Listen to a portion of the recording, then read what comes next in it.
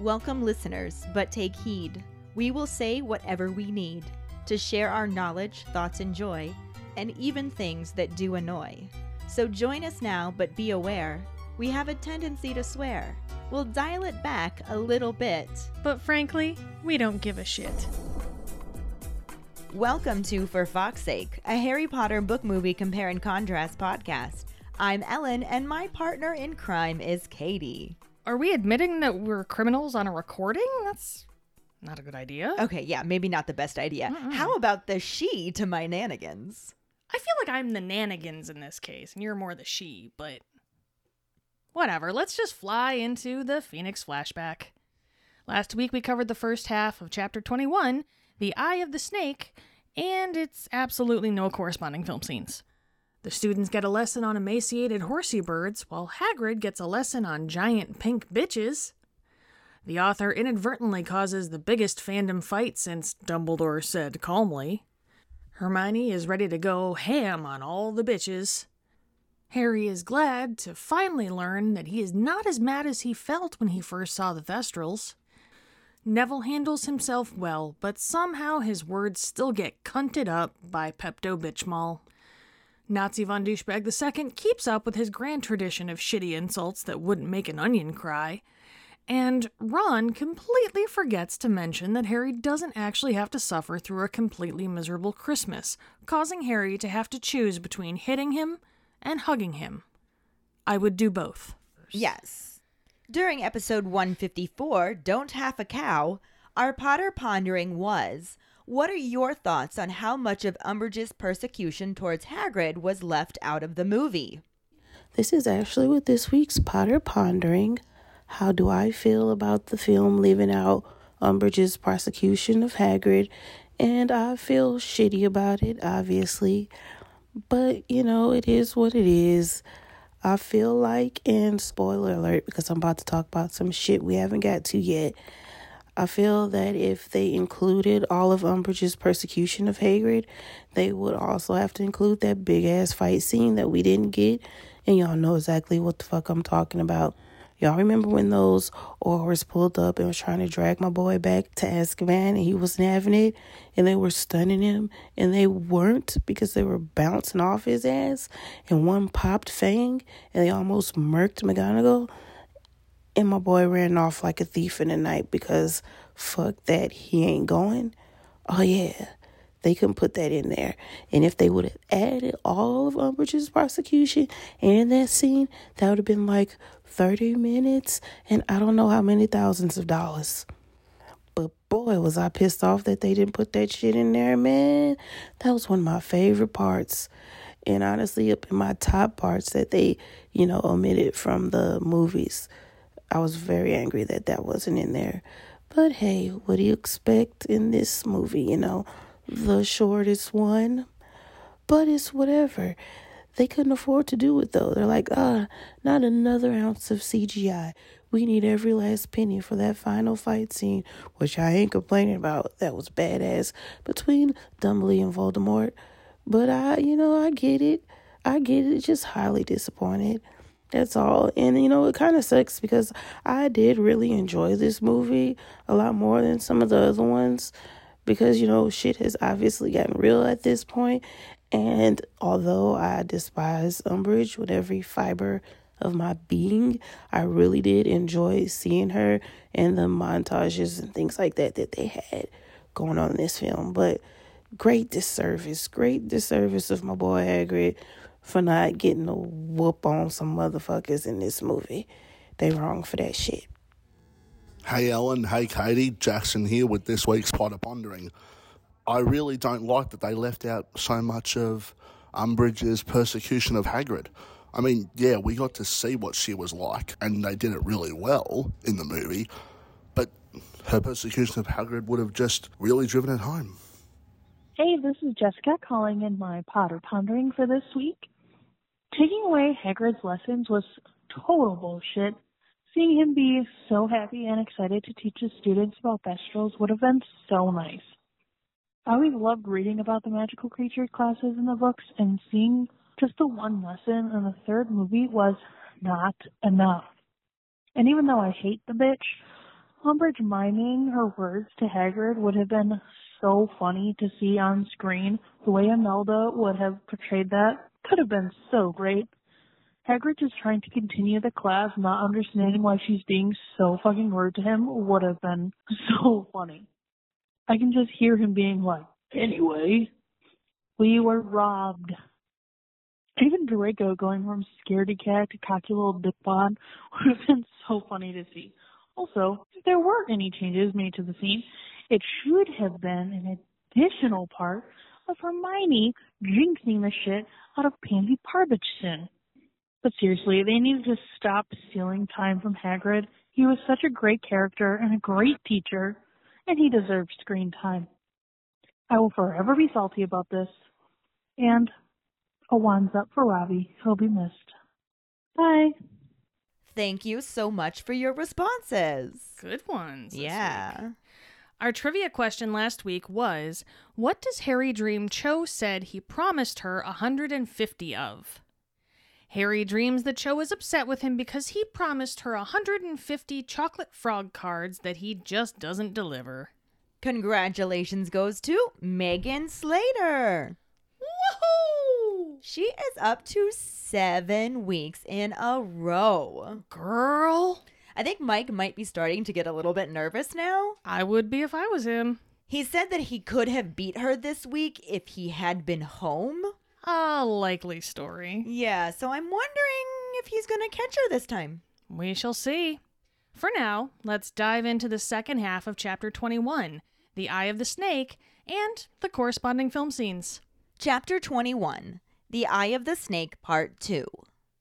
Once the rest of the DA members arrive, Harry announces that they're going to review their previous lessons since there's no point in starting something new before they take 3 weeks off. Zacharias Smith isn't happy about this, but no one else seems to mind, and they all pair off and start with the impediment jinx. Harry starts off paired with Neville, who has improved beyond all recognition, and after the 3rd time Harry unfreezes, he sets Neville to work with Ron and Hermione and walks around. After 10 minutes, they switch to the stunning charm, and Harry watches with pride as he sees all the progress they've made. At the end of the hour, he stops them and compliments how good they're getting, saying they may even be able to start Patronuses after the holidays. They all leave in 2s and 3s, and when Ron and Hermione leave, Harry hangs back, hoping for a Merry Christmas from Cho. He pretends to straighten the pillows as he hears her tell Marietta to go on, and when he's quite sure they're alone, he waits for her to speak. Instead, he hears a sniff and looks over to realize she's crying. He isn't quite sure what to do, but asks her what's up. She wipes her eyes and apologizes, explaining that she's just wondering if Cedric would still be alive if he had known all this stuff. Harry explains that he did know it and was really good at it, but if Voldemort wants to kill you, you don't stand a chance. Cho brings up how Harry survived as a baby, and Harry miserably moves towards the door as he says he doesn't know how. Cho begs him not to leave and again apologizes for getting so upset. She acknowledges that it must be horrible for him to hear about it when he probably just wants to forget. Harry doesn't say anything, and she changes the subject to tell him that he's a really good teacher because she's never been able to stun anything before. Harry awkwardly says thanks, and Cho points out the mistletoe above them. Mouth very dry, he says it's probably full of nargles. Cho asks him what nargles are, and he says he has no idea. She'd have to ask Looney. Cho gives a mix of a sob and a laugh and tells Harry that she really likes him as she leans in, and Harry's brain basically gets stunned. A half hour later, he's back in the common room where he finds Hermione writing a letter and Ron trying to finish his Transfiguration homework. Ron wants to know what kept him, and when Harry is unable to answer, Hermione asks him if he's okay. He sort of shrugs, and Ron wants to know what happened. When Harry still can't answer, Hermione matter-of-factly asks him if Cho cornered him after the meeting. Harry manages a nod, and Ron sniggers, wondering what she wanted, but Hermione just directly asks him if they kissed. This stops Ron's laughing, and he sits up straight and curiously asks for the response. When Harry nods again, Ron raises a triumphant fist and starts laughing again before asking him how it was. Harry honestly replies that it was wet, explaining that Cho had been crying. This makes Ron wonder if Harry is that bad at kissing, but Hermione interjects to insist that he isn't. When Ron sharply wonders how Hermione knows that, she tells the boys that Cho spends half her time crying these days.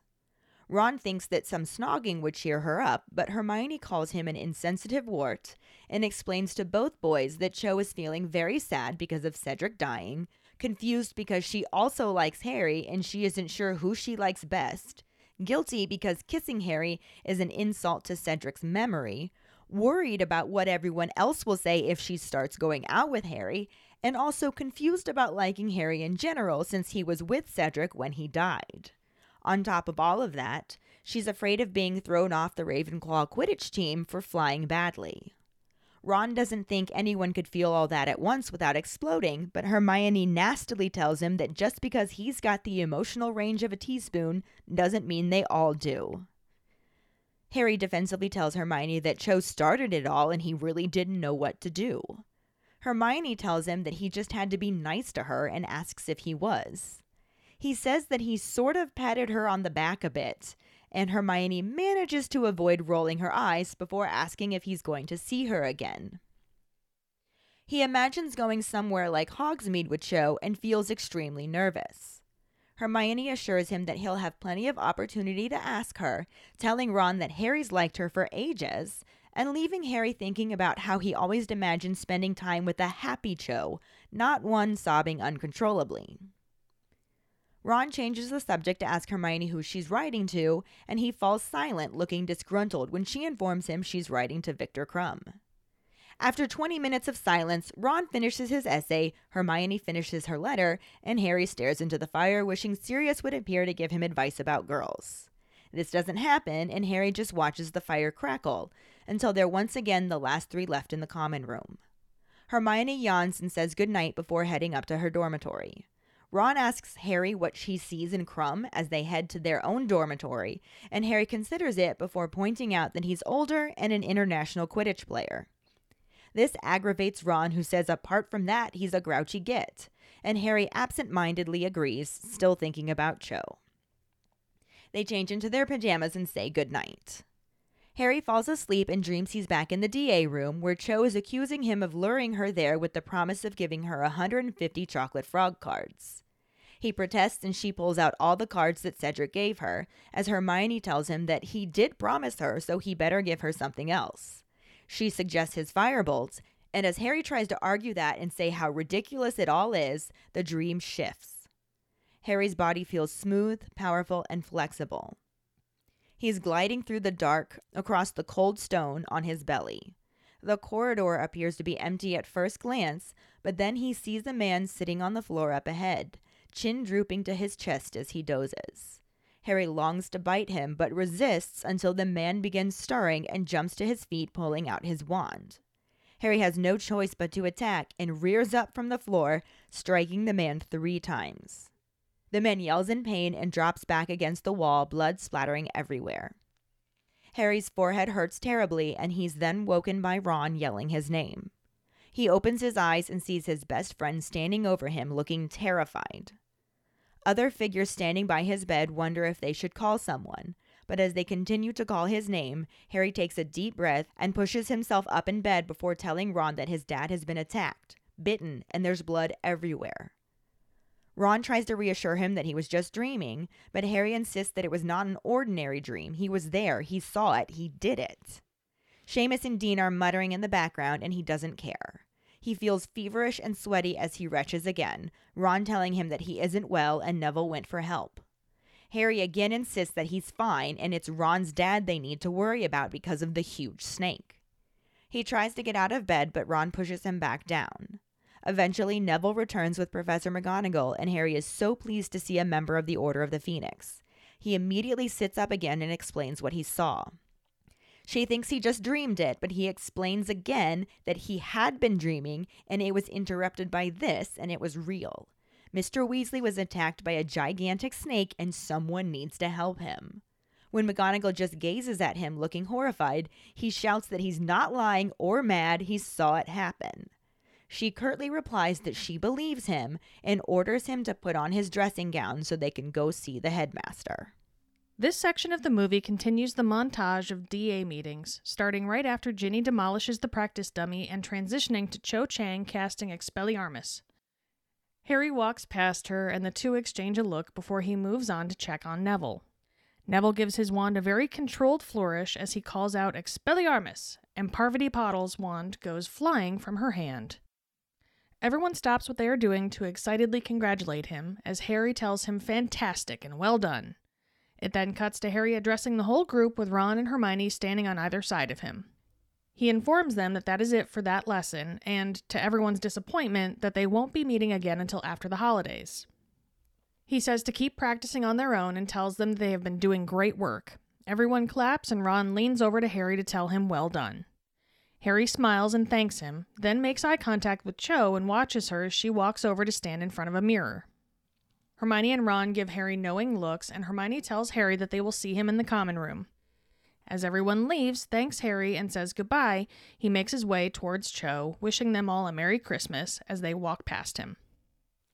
He is stopped by Fred and George, who attempt to discuss different ways they can dose Umbridge with various Weasley wizarding wheezes, but Harry just cuts them off to tell them it sounds great and excuses himself. He walks between them, and as they walk away, they look back at him as he continues to approach Cho. They are the only two left in the room of requirement when he asks her if she is all right because he heard that Umbridge gave her a rough time the other day. She says she is okay and also adds that it is worth it, looking at the mirror where a moving picture of Cedric Diggory smiles at her.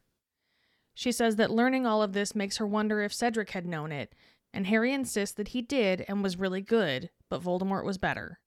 She gives a small smile and tells Harry that he is a really good teacher because she's never been able to stun anything before. The two stare at each other and then look up as mistletoe appears from nowhere, and Cho looks back at him and comments on it. Harry returns her gaze and says that it's probably full of nargles. When Cho asks what nargles are, he just responds that he has no idea, and the two lean in to kiss as the mistletoe continues to spread over their heads. The scene transitions with a J-cut as Ron's voice asks how it was before cutting to the trio sitting in front of the fire in the common room. Harry thinks about it and tells him it was wet, explaining that she was sort of crying. Ron thinks Harry was bad at it, which makes Harry look a little concerned until Hermione speaks up to say that she is sure Harry's kissing was more than satisfactory. It's just that Cho spends half her time crying these days. Ron laughs as he says that you'd think a bit of snogging would cheer her up, but Hermione tries to get him to consider how Cho has to be feeling. When both boys look completely confused, she explains that Cho is feeling sad about Cedric, confused about liking Harry, and therefore guilty about kissing him, conflicted because Umbridge is threatening to sack her mom from the ministry, plus frightened of failing her OWLs because she is so busy worrying about everything else. Ron chuckles again and says that one person couldn't feel all of that or they'd explode, and Hermione calls him out for having the emotional range of a teaspoon. The three of them then start giggling before the scene cuts to another dream of Harry's about the black-tiled corridor with the closed door at the end and the hissing, whispering sounds. It shifts between the corridor and a fitfully sleeping Harry, showing a large snake reflected in the black tile along the walls. Sirius's voice reiterates that Voldemort is after something he didn't have last time, as the camera zooms through the door and shows Mr. Weasley holding his lit wand up as he patrols rows of shelves holding countless glass orbs. He turns as he hears the snake approach and is thrown onto the floor as it attacks several times, leaving him covered in blood as Harry reacts and wakes up. The scene then cuts to McGonagall and Ron leading an ill-looking Harry down a corridor, all in their pajamas. There is actually quite a bit that is a ding here. Got a couple of dings. Quite a few. It's an exciting day for all of us. Yeah, it's actually kind of amazing how much these two scenes line up. Obviously, there are differences in details. Oh, as there's going to be. Yeah, so we'll talk about that as we go through this. But the book chapter picks up right at the start of Dumbledore's army meeting, the DA meeting. Yes. And Harry lets them know that they're just going to review the stuff they've done before because it's going to be their last meeting before they're off for 3 weeks. And by the way, 3 weeks for Christmas break is superior to 2 weeks. Facts. But he says that there's no point in starting something new at that point. And Zacharias Smith is like, I wish that you had said something before. If we're just going to be reviewing, I wouldn't bother coming. And of course, everybody else is just like, we wish he said something too then. Right? You are free to leave. Bye-bye. He doesn't, though. He stays. Yeah. And they start off working on the impediment jinx. Sure. Harry pairs with Neville, of course, because odd number of people. And Neville is getting fucking awesome. He actually freezes Harry 3 different times using the impediment jinx.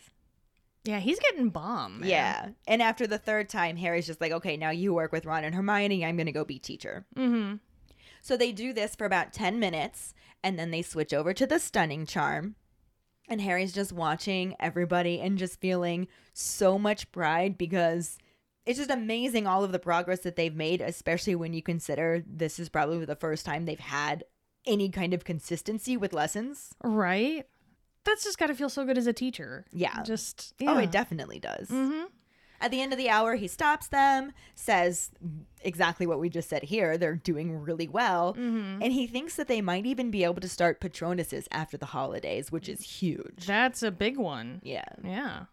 And this is basically what is happening in the movie as well, but also not exactly, because why would it be? No.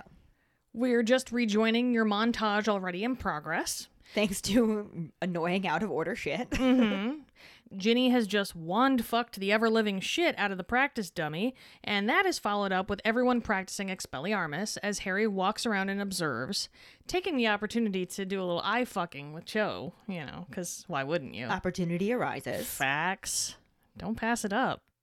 He makes his way around to Neville, who, in a moment of mad crazy badassery, lands a beautiful Expelliarmus on Parvati, rendering her wandless. Which is slightly different from the book since it was stunning and impediment in the book, but it's still showing the same thing that Neville's getting it. Yeah, it's showing, because they started off with Neville not being able to use Expelliarmus Right. and, like, his wand shooting backwards and all that shit. And now you're like, bam, he's got it. Yeah, good full circle for the movie. sake. Yeah, exactly. All things considered, you know. Somewhere in the back of our minds, we hear a record scratch as everyone turns to clap Neville on the back for a job well done, because everyone's gotta be so excited for him. I know I was. Right? No one, of course, seems more surprised than Neville, or, for that matter, no one seems more proud than Harry, as he tells him that he knew he could do it. What? Harry, are you implying that the Scarecrow had the brains this whole time? There's no place like home. Apparently. Goodness. And that is definitely something that's reflected from the book. The general pride that Harry feels, not just for Neville, but for everyone. Yeah. And also, again, like the way we were saying, it's showing Neville's growth Yeah, as a wizard, and it's so nice to see. he deserves it. Right? Especially for as much as the movie cut out of Really? him having his backstory and all that, like, to then see him like, okay, well, at least they kept him a badass. There's something. I'm a fan. We then see Harry giving everyone a pep talk before wishing them a Merry Christmas and a Happy New fucking Year, saying that they'll meet again after the holidays. Everyone groans because they don't want to wait that long, but, I mean, really, what are they going to do? Like, stay at Hogwarts for Christmas? I don't think so. Harry doesn't even want to do that. Hell no. Like, not even DA practice would keep my ass from getting away from Umbridge for the holidays. There's just, no, sorry. Yeah, I honestly kind of think that Harry would rather be back with the Dursleys than Oh. stay at Hogwarts this year.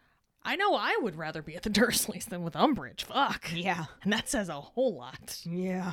Mm-hmm. But he tells them to keep up practicing on their own and keep on kicking ass. In the book, this is the end of the meeting now, and they all leave in their 2s or 3s as Harry's watching on the map. And when Ron and Hermione leave, Harry's just like, I'm going to hang back. Mm-hmm. And he's noticing that Cho is still there too, and she's kind of dilly-dallying, so he's just like, maybe I'll get a Merry Christmas from her. Right? And he pretends to straighten the pillows, listening in as she tells Marietta to just go on without me. And he's got to be feeling like, Mm-hmm. Oh, his own now. Yeah, but he's also just like playing it cool and waits for her to speak first. Mm-hmm.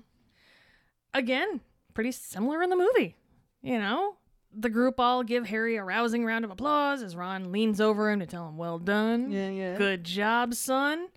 Harry then sees Cho across the room making some, horny doe eyes at him as she slyly makes her way further into the room to study the pictures on the mirror, quote unquote, instead of actually leaving in the classic move that all teenage girls know and love. Mm-hmm. I've done it many a time. Yeah. I can't even pretend. Oh, I have to stop and tie my shoe. Oh, I think I forgot something. Let me check my bag ad nauseum to see. Make sure. Oh no, I dropped a paper clip. I must find it. It's somewhere here. Yeah. My contact lens. Yeah. Hermione and Ron glance at each other and then at Harry, smirking as they make their exits, leaving Harry to become a man. Mm-hmm. They know what's up. Oh, yeah. They know what's up. I don't think they were quite as clear on it in the book, but in the movie, they definitely know what's up. Oh, yeah. They were like, oh, it's on now. It's about to get it on. Right. I'm surprised, Ron didn't, elbow Hermione. Do you see what's going on? It's happening. It's happening. The thing's happening. Oh, my God. Oh, he did it with his eyes. Oh, yeah. Definitely.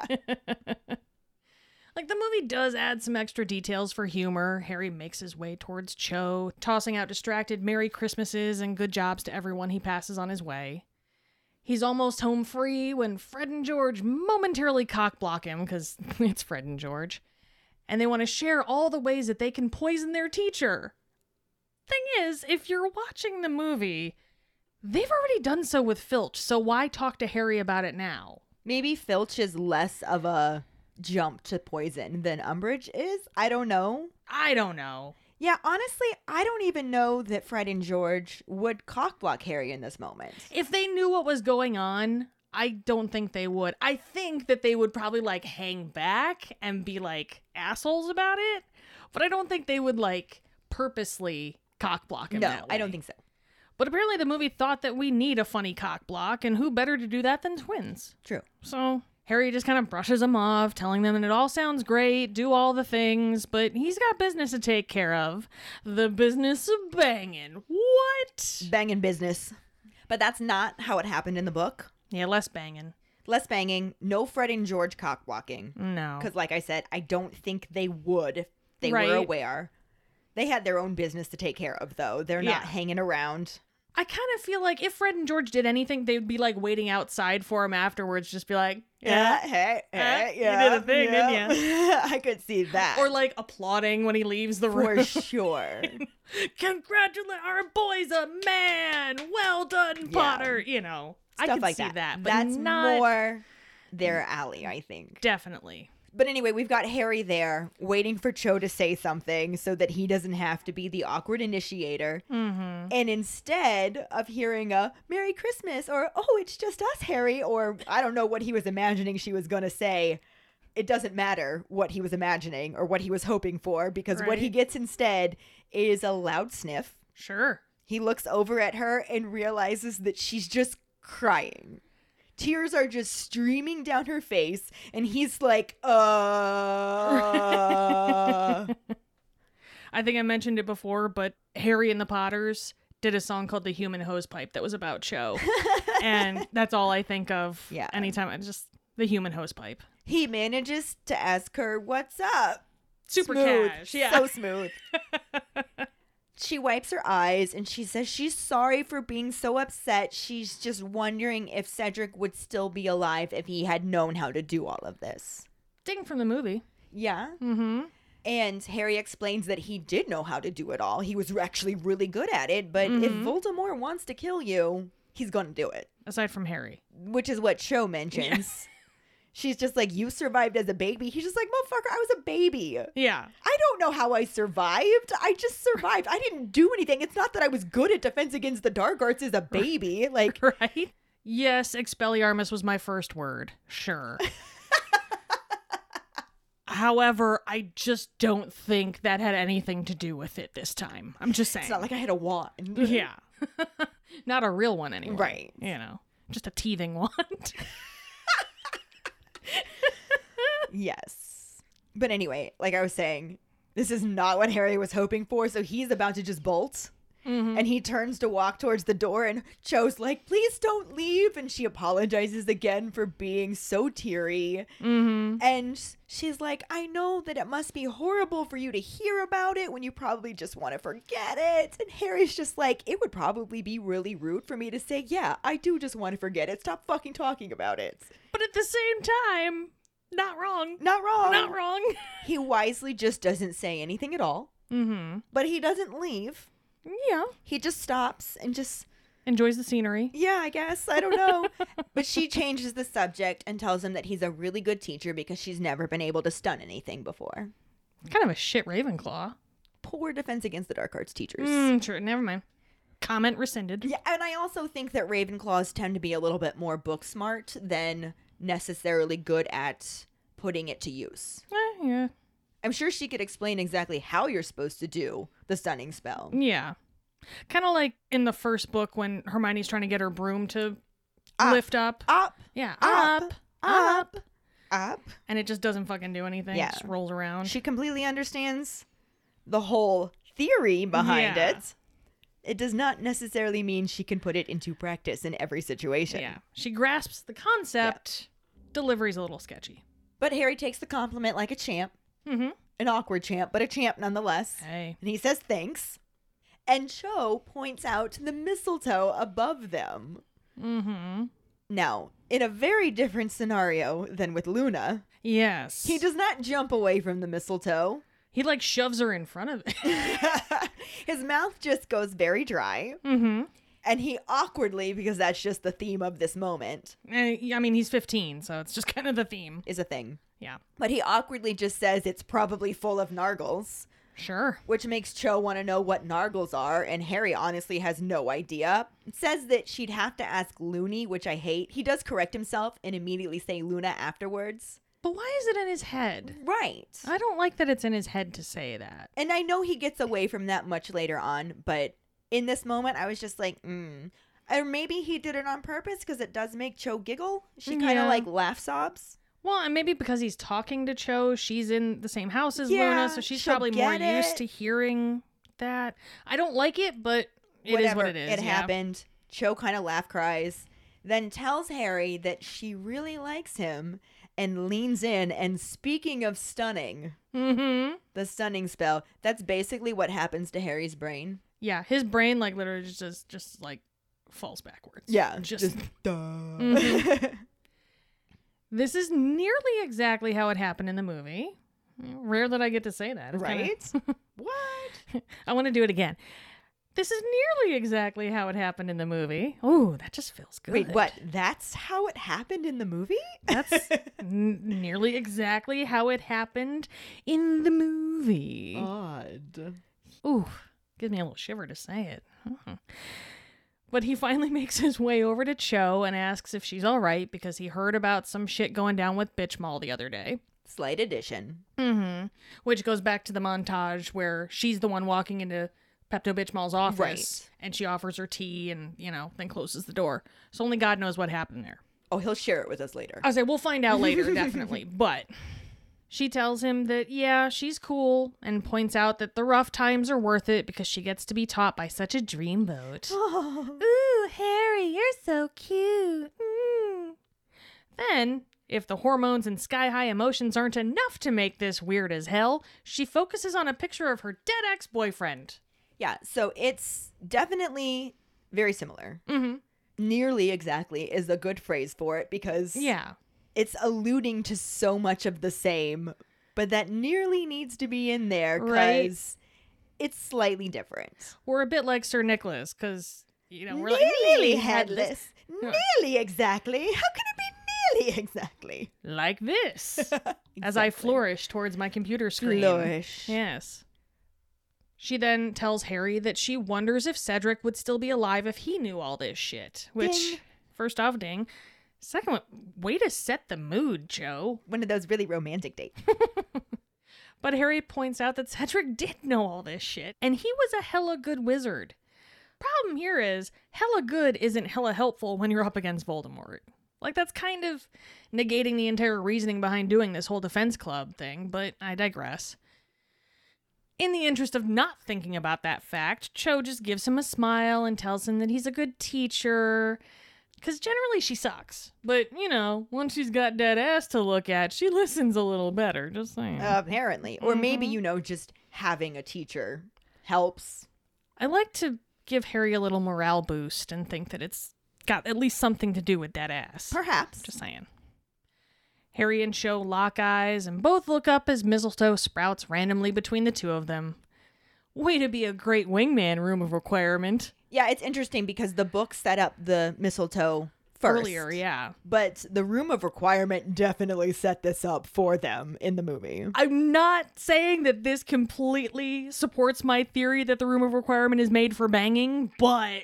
It is a requirement at times. I'm just saying. But let's move on because we're talking about teenagers. The Room of Requirement, helping pathetic, horny teenagers get some since the 10th century. I believe I said we were going to move on. I had other jokes, but fine. Cho points out that it is in fact mistletoe, just in case there was any confusion. Meanwhile, in the grand tradition of stupid shit teenagers say at weird and inopportune times, Harry somehow decides that it's a good idea to think about Luna in this moment and says that it's probably full of nargles. Ding for the book. Woohoo. Mm-hmm. Cho's brow furrows and she asks what the fuck nargles are? But Harry is just staring at them lips, looking like he wants to make a meal out of them, and says, no idea, right before moving in for the kill and sucking some face. On the plus side, he doesn't insult Luna in this scene.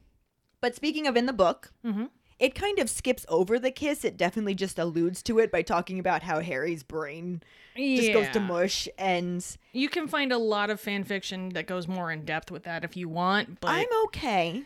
I'm just going to go with what's in the book. I was just telling the listeners. Yes. But it just sort of jumps forward to when Harry's back in the common room where he finds Hermione, who's writing a book of a letter. As Hermione is wont to do.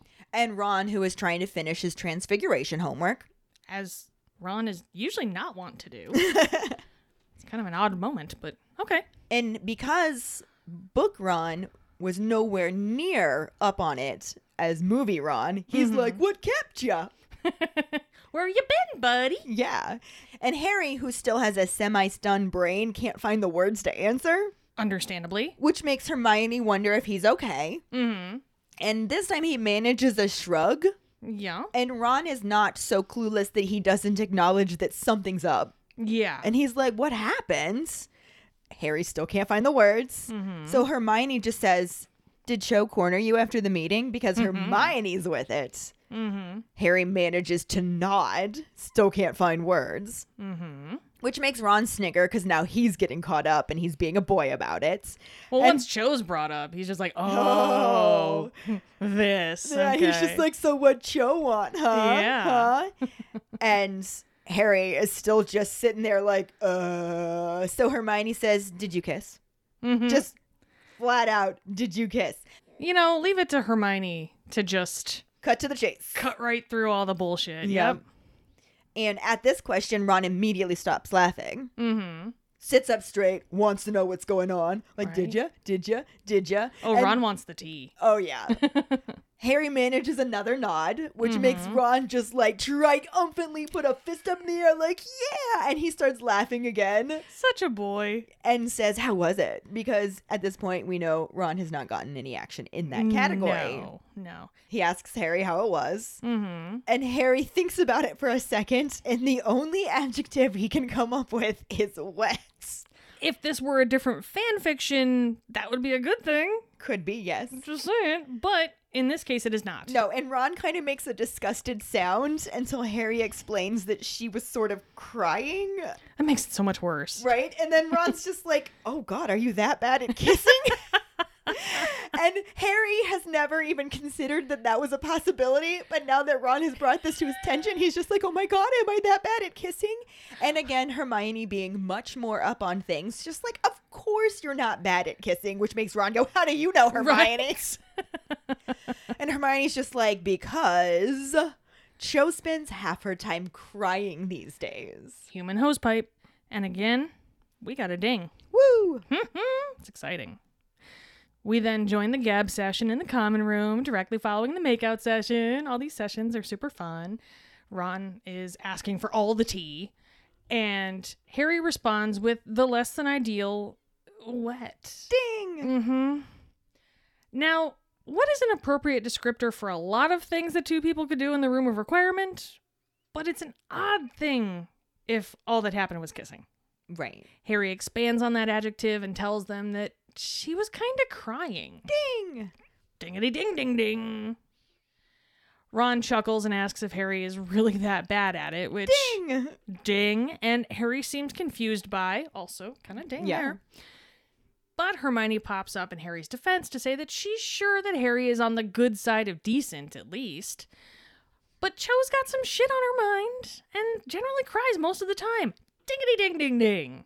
Ding! Ding dong. Book quote calling. I'm getting too excited by all these dings. Right? Ron laughs once again and says making out should really brighten her spirits, but Hermione once again, giving Ron way more credit than he deserves, asks Ron to think about her feelings. Yeah, in the book, she does not give Ron that credit. No. Actually, the biggest difference between these two sections is the overall tone of them. Because even though a lot of the same things are getting said, Hermione is not saying it in a funny way or a nice way or like humoring Ron sort of way. She flat out tells him that he's an insensitive wart when he says some snogging would cheer her up. Yeah. She's just like, no, you're just being a douchebag. Yeah. It's like, could you be a little more bro for me? Because, ew. Better yet, don't. Exactly. But she explains to them both that Cho is feeling sad because of Cedric dying, that she's confused because she also likes Harry but can't figure out who she actually likes best. Not that it ultimately matters. She can't really have Cedric anymore. So again, back to the sad. Exactly. Guilty because she's worried that kissing Harry could be considered an insult to Cedric's memory, especially since he was the one with him when he died. Like, that's all just very weird. Right. And that makes her worried about what everyone else would be saying if she does start going out with Harry. And then on top of that, it's just all confusing in general. And she's really afraid she's going to be thrown off the Ravenclaw Quidditch team because all of this shit is making her fly like shit. Yeah. I mean, they can't talk about that in the movie because there's no Quidditch. But anyway. Yeah, they add in a couple of other things instead of the Quidditch perspective, since it's not an option. OWLs and all that, Whatever. Which I kind of imagine, like, Hermione, like, pulling down, like, a projector screen and just being like, this is why Cho is upset. Yeah. There's this, there's this, there's this and this and this. It's a flow chart. Yeah, it's like... And I don't know that would still help Ron understand it, because he's just like, nobody could feel all of that at once without exploding. Right. And Hermione says this line that we will hear. She says it in the movie as well. But when she says it in the book, she's being nasty about it. She's like, just because you have the emotional range of a teaspoon doesn't mean we all do. Oh, yeah. Her bitch comes out of it. Yeah, she's just like, no, Ron, we know how to have feelings. Right. You just suck. Yeah. And again, like, we have a ding in the words being said. Yes. Harry and Ron both look incredibly confused, so Hermione goes into a bit of a rant about Cho's dead boyfriend, plus weird feelings over possible new not dead boyfriend, not to mention the fact that Umbridge is causing shit for her mom at the Ministry. Which is one of the minor changes, because that was really Marietta's role. Exactly. Plus the big-ass standardized test at the end of the year, and when you compound all of that together, you got a lot of tears. And again, the standardized test thing does not technically apply because Cho is a 6th year in the book. Right? That always kind of bothered me. I was like, she's a year older than him. Why? She's not taking her OWLs. No. But in the movie, she whatever, is. Yeah. Whatever. Minor changes. Ron at this point just kind of laughs in teenage boy and says, all those feelings are not possible because feelings are stupid and we should just ignore them. I'm a dude. Last part was inferred. Hermione delivers the incredible line, same as in the book, about him having the emotional range of a teaspoon, and everybody laughs and laughs and laughs before suddenly things become less funny. But in the book, they're already not funny. No, it's already not funny. It's a lot of stress and frustration and nerves on Harry's part and jealousy on Ron's part. And Yeah. annoyance on Hermione's part. Definitely, because nobody wants to be an emotional teacher. No, that's really emotionally draining. It is, yes. What I think is fun about this scene is maybe it wasn't initially supposed to have that tone, but I did read somewhere that they got so giggly during that scene that all of that They just kept laughter it was going, really yeah. natural. So they just thought it was really a sweet, cute moment and left it that way. Yeah. So maybe it initially wasn't supposed to be so giggly, but because they were just kind of giggly, they thought it was cute and kept with it. Right. Or maybe like they knew that they just needed a lighthearted moment for that portion of the movie because it all gets very serious right away afterwards. Very serious. For fuck's sake, Ellen. But anyway, that first part is definitely a ding. Mm-hmm. Less part, less so, because they aren't that giggly in the book. Hermione, like I said, is definitely more nasty about it. Yeah.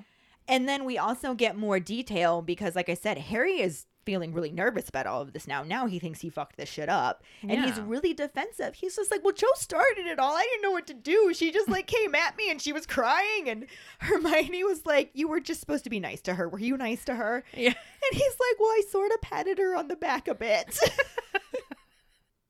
Oh, Harry. And Hermione can acknowledge that he's not as bad as Ron. Yeah. Manages to not roll her eyes.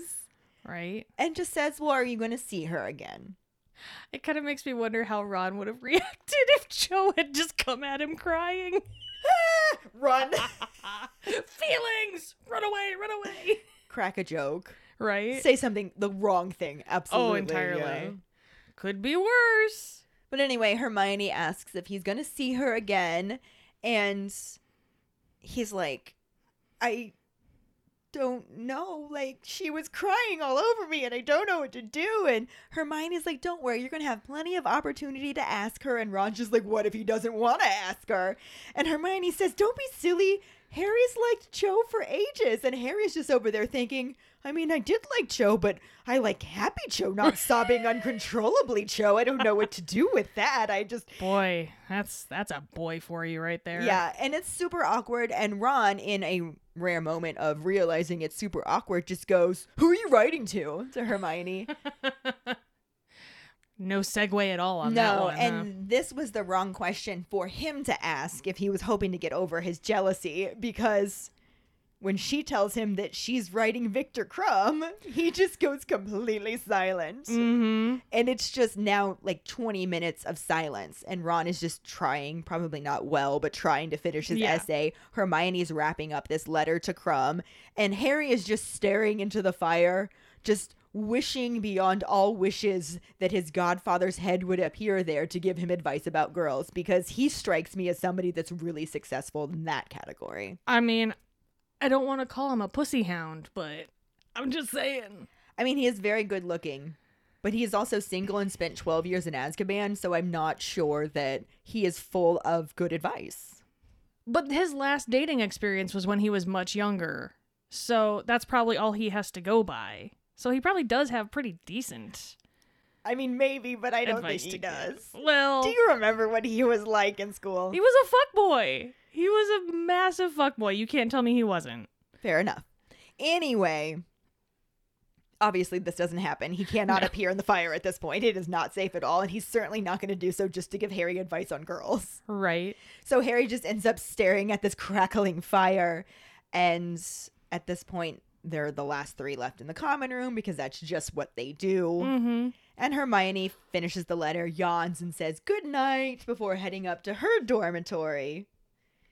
Ron and Harry make their way to their own as well, and Ron is just like, what is she even seeing, Crumb? How'd that go again? What is she even seeing, Crumb? All right. You know that's what Ron sounds like when he's upset. Sure. Makes his Mick Jagger face. And Right? puts into it, apparently. All right. What I love about this is Harry actually seriously considers it before answering. And he's just like, well, I mean, he's older and he's an international Quidditch player. Like, that could be something that The she finds super appealing. obvious things, Right?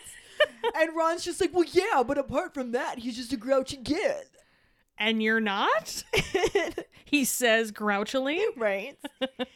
And Harry's just like, yeah, he's a bit grouchy. And he's just thinking about Cho. He's like humoring Ron, but Yeah. just like, I don't know. And they change into their pajamas and they get in bed. And Harry falls asleep, still thinking about Cho. So it naturally lends himself to a dream where Cho's upset with him because Sure. what's on his mind right now? Chocolate frog cards. Apparently, Yeah. because he finds himself back in the DA room, and Cho is accusing him of luring her there under false pretenses. Because, quote, he promised her 150 chocolate frog cards. Which was our trivia question. Right? Mhm. And Harry's just like, I don't have any chocolate frog cards. And she's like, you promised me. Cedric gave me loads of chocolate frog cards. And she just like pulls out fistfuls of chocolate frog cards and just starts throwing them at him. And Hermione's in the background going, you did promise her. You should probably give her something to make up for the fact that you don't have chocolate frog cards to give her. Maybe your firebolt. You should give her your firebolt. And he's just like, I can't give her my firebolt. It's locked up. And this is all really ridiculous anyway. I just came here to hang baubles decorations with Dobby's head on them. I don't know what is. And then the dream shifts. And I bet he wishes he was staying in that part of the dream. Yeah. Mm-hmm. That one may have actually been less stressful than what we're about to get to. Yeah. We didn't actually get any of the humorous random dream in the movie because we are now back in Harry's head, which is just not a place that you want to be on a good day. Never mind when you've got Voldemort running amok up there. In a new episode of How Fucked Up Can Harry's Dreams Get, we're traveling down that dark tiled hallway once again. But there's a lot of hissing and whispering and just not good noises all around. No chocolate frog cards. Not lighthearted at all. No, unnerving to say the least, I would Yeah. think. Yeah. We go back and forth between the hallway and Harry kind of tossing and turning before we see in the dark tile a large snake. And I'm talking a legit snake, not something dirty, because y'all are nasty. No, this is not a dirty snake. This is a No. nope rope. This is definitely a fuck nope rope. We can hear voices whispering. Among them, we hear Sirius saying that Voldemort is looking for a weapon of some kind as we continue to make our way down the hallway. Until we come across Mr. Weasley holding his wand of light, surrounded by some like weird-ass glass orbs. Yeah, and there's a couple of things different here. Mhm. For one thing, I don't know that the movie gave us a really solid impression that Harry was seeing things from the snake's point of view. Like, it was there, Yeah. but it also kept switching camera angles. It switched camera angles, and then we were talking earlier, the reflection in the mirrored tiles, it was the snake looking forward, where Right. it should have been, if Harry was seeing through the snake's eyes, it should have been looking at the tile. They kept switching things, so it kind of, I think that anybody watching still would have known, Yeah. but at the same time, it was inconsistent and that bugged me. Mm-hmm. Like, if you really go in depth with it, like we did earlier, then it was just kind of like, oh, yeah, that's not what just happened. Right. No. And there are moments of it that it is as blatant as it is in the book. Yeah. But the book is so blatant. It's just like Harry's body feels smooth, powerful, and flexible. Mm-hmm. And it flat out mentions that he is gliding through Yep. on his belly. On his belly, Like, yeah. So, like, at this point, there is no doubt in our minds that Harry is the snake. Yeah. Another slight difference is that he's just in the corridor, Mm-hmm. and it appears to be empty at first, but then this Harry snake notices a man sitting outside the door that is locked, Mm-hmm. who is, like, sleeping. And the invisibility cloak has partially slipped off of him, which is why you didn't quite see him at first, but do after the fact. Yeah. And Harry, as a snake, longs to bite him. Sure. Like snakes do. Right. But is also well aware that he shouldn't. He has another job to do instead. Mm-hmm. And just kind of tries to go past him. Unfortunately, the presence of the snake seems to have awoken the man, who starts to stir and then jumps up, and the invisibility cloak falls the rest of the way to the floor. He pulls out his wand, and it leaves Harry Snake with no other option but to attack. And he strikes him 1, 2, 3 times, Yeah. causing the man to yell in pain. Obviously, I would Yeah. scream if I got bit by a snake. I got bit by a little itty bitty snake that barely had anything beyond baby teeth, and I screamed.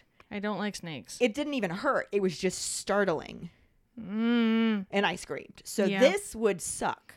But he falls back against the wall, slides down. Blood has splattered everywhere, Mm-hmm. and Harry Snake can feel his forehead hurting, Yeah. but then gets woken up by Ron yelling his name. Mm-hmm. He opens his eyes, sees Ron standing over him. There's other people at the foot of his bed talking like, should we call somebody? He's not okay. What's going on? They keep going, Harry, Harry, Harry. And Harry takes a deep breath, sits up in bed, and he's just like, Ron, your dad's been attacked. He was bitten. There's blood everywhere. And Ron's like, what the fuck, dude? You were dreaming. Calm down. Yeah, it's all good, dude. And Harry's like, no. This was not a dream. I was there. I saw it. I did it. Yeah. Which is a weird thing to say. Yeah, but he says it. I mean, it is very blatant that he was the snake. And Seamus and Dean are muttering in the background, but Harry doesn't even care. He feels feverish and just sick, and he almost throws up again. And Ron like backs away, and he's just like, dude, you're not well, but Neville went for help. Just lay down, chill out. It's fine. And Harry's just like, no, I'm fine. Yeah. Your dad is not. We have to worry about your dad. It was a huge snake. It bit him. Yeah. He tries to get up, and Ron pushes him back down. And then finally, Neville comes back with Professor McGonagall, and Harry's just like, oh my God. Professor McGonagall, this is perfect. This is a member of the Order of the Phoenix. I thought you were going to go get Madame Pomfrey, and I was going to get all like, you need to rest. You need to take this potion. But no, Professor McGonagall. And he immediately sits up again. He's just like, this is what I saw. She thinks he dreamed it too. And he's just like, no, I was dreaming. I was having a weird, completely unrelated, ridiculous dream. And this interrupted it. It was real. It was different. Mr. Weasley was attacked by a giant snake and someone needs to help him. How are you not getting this through your heads? Yeah. Come on, wake up, people. Right? Fuck. And McGonagall's just staring at him, looking slightly horrified. And he's like, I'm not crazy. I'm not lying. I saw this happen. And she just says, Potter, I believe you. Yeah. Get dressed. We're going to go see the headmaster. Calm your tits. Right. We're on this. We got it. Movie streamlines this whole section quite a bit. Yeah. Like, quite a goddamn bit.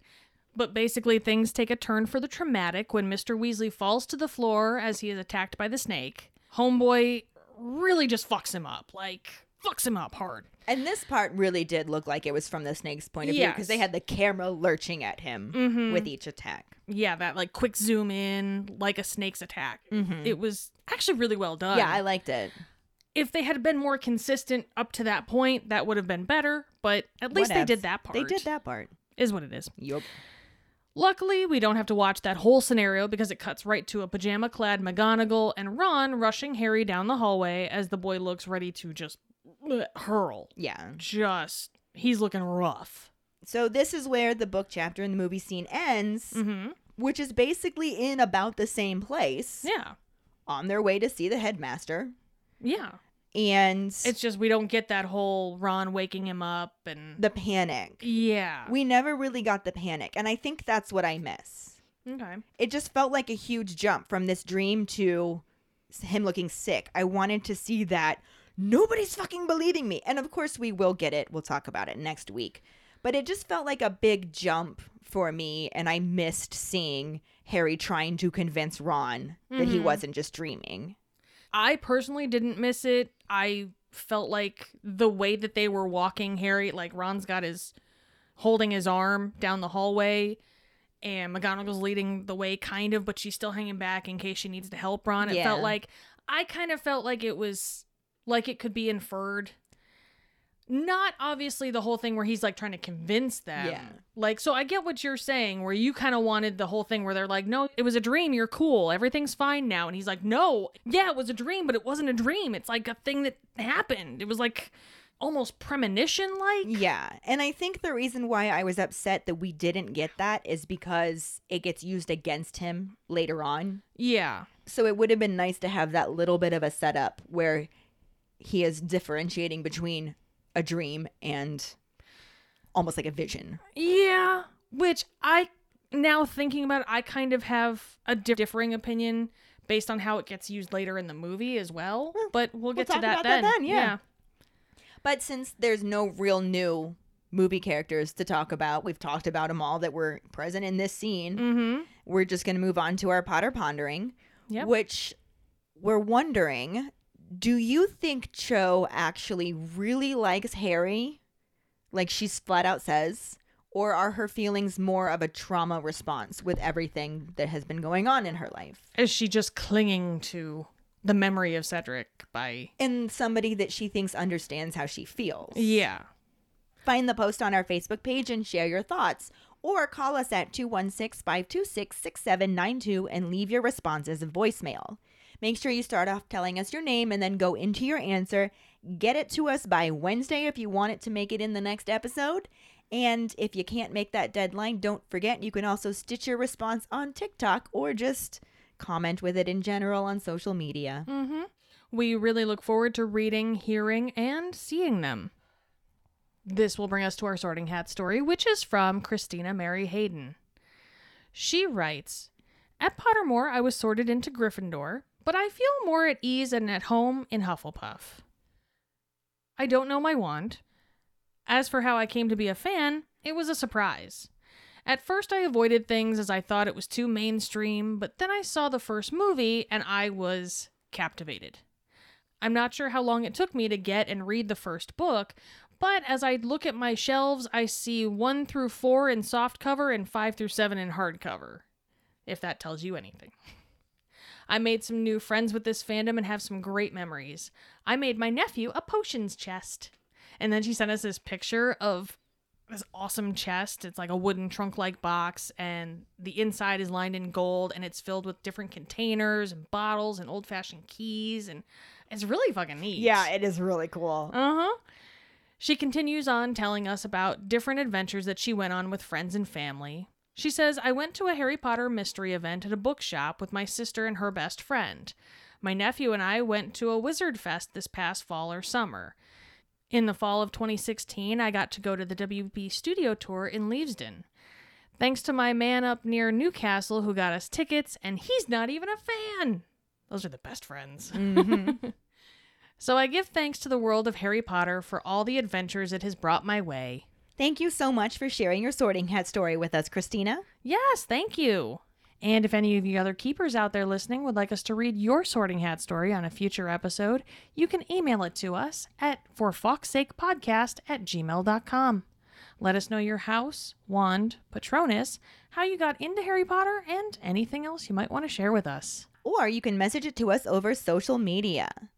This week's trivia question is, what are the names of the witch and wizard in the portraits that Dumbledore sends to raise the alarm about Mr. Weasley's attack? The first one who responds with the correct answer and the code word #BetweenPortraits will get a sticker. Another way to get a sticker is to rate and review us through iTunes or Facebook. Make sure to email us at forfoxsakepodcast@gmail.com to let us know you did, and we will get back to you to figure out which sticker you want and where to send it. Don't forget to find us and follow us on Facebook, Twitter, and Instagram at FoxSakePod. Following us on Podbean at foxsakepod.podbean.com will get you the episode as early as possible and give you a leg up in answering the trivia question. You can also go to our website at forfoxsakepodcast.com to check out our For Fox's Sake and Harry Potter related merchandise for sale. Don't forget to subscribe to our YouTube channel where we post our weekly podcast episodes, cooking show episodes, vlogs, bloopers, and other random videos. If you would like to support us as a patron, you can sign up on patreon.com/foxsakepod. $2 and up a month will get you some awesome perks like For Fox's Sake swag, access to patron-only Facebook groups, chats, our Discord channel, virtual hangouts, and more. As always, any support you can give is greatly appreciated, even if it's just telling your Harry Potter friends about us. And if you don't have any Harry Potter friends, there's another reason to join our Patreon, because you will meet some of the best Harry Potter people ever. I mean, just the best people ever, really. There's that too. Period. End of sentence. And join us next week when we talk about the first half of Chapter 22, St. Mungo's Hospital for Magical Maladies and Injuries, and the barely corresponding film scenes. Thanks for listening. We hope you hear us again. I'm Katie. I'm Ellen. And in the meantime... keep calm and Harry on! Oh, for fuck's sake.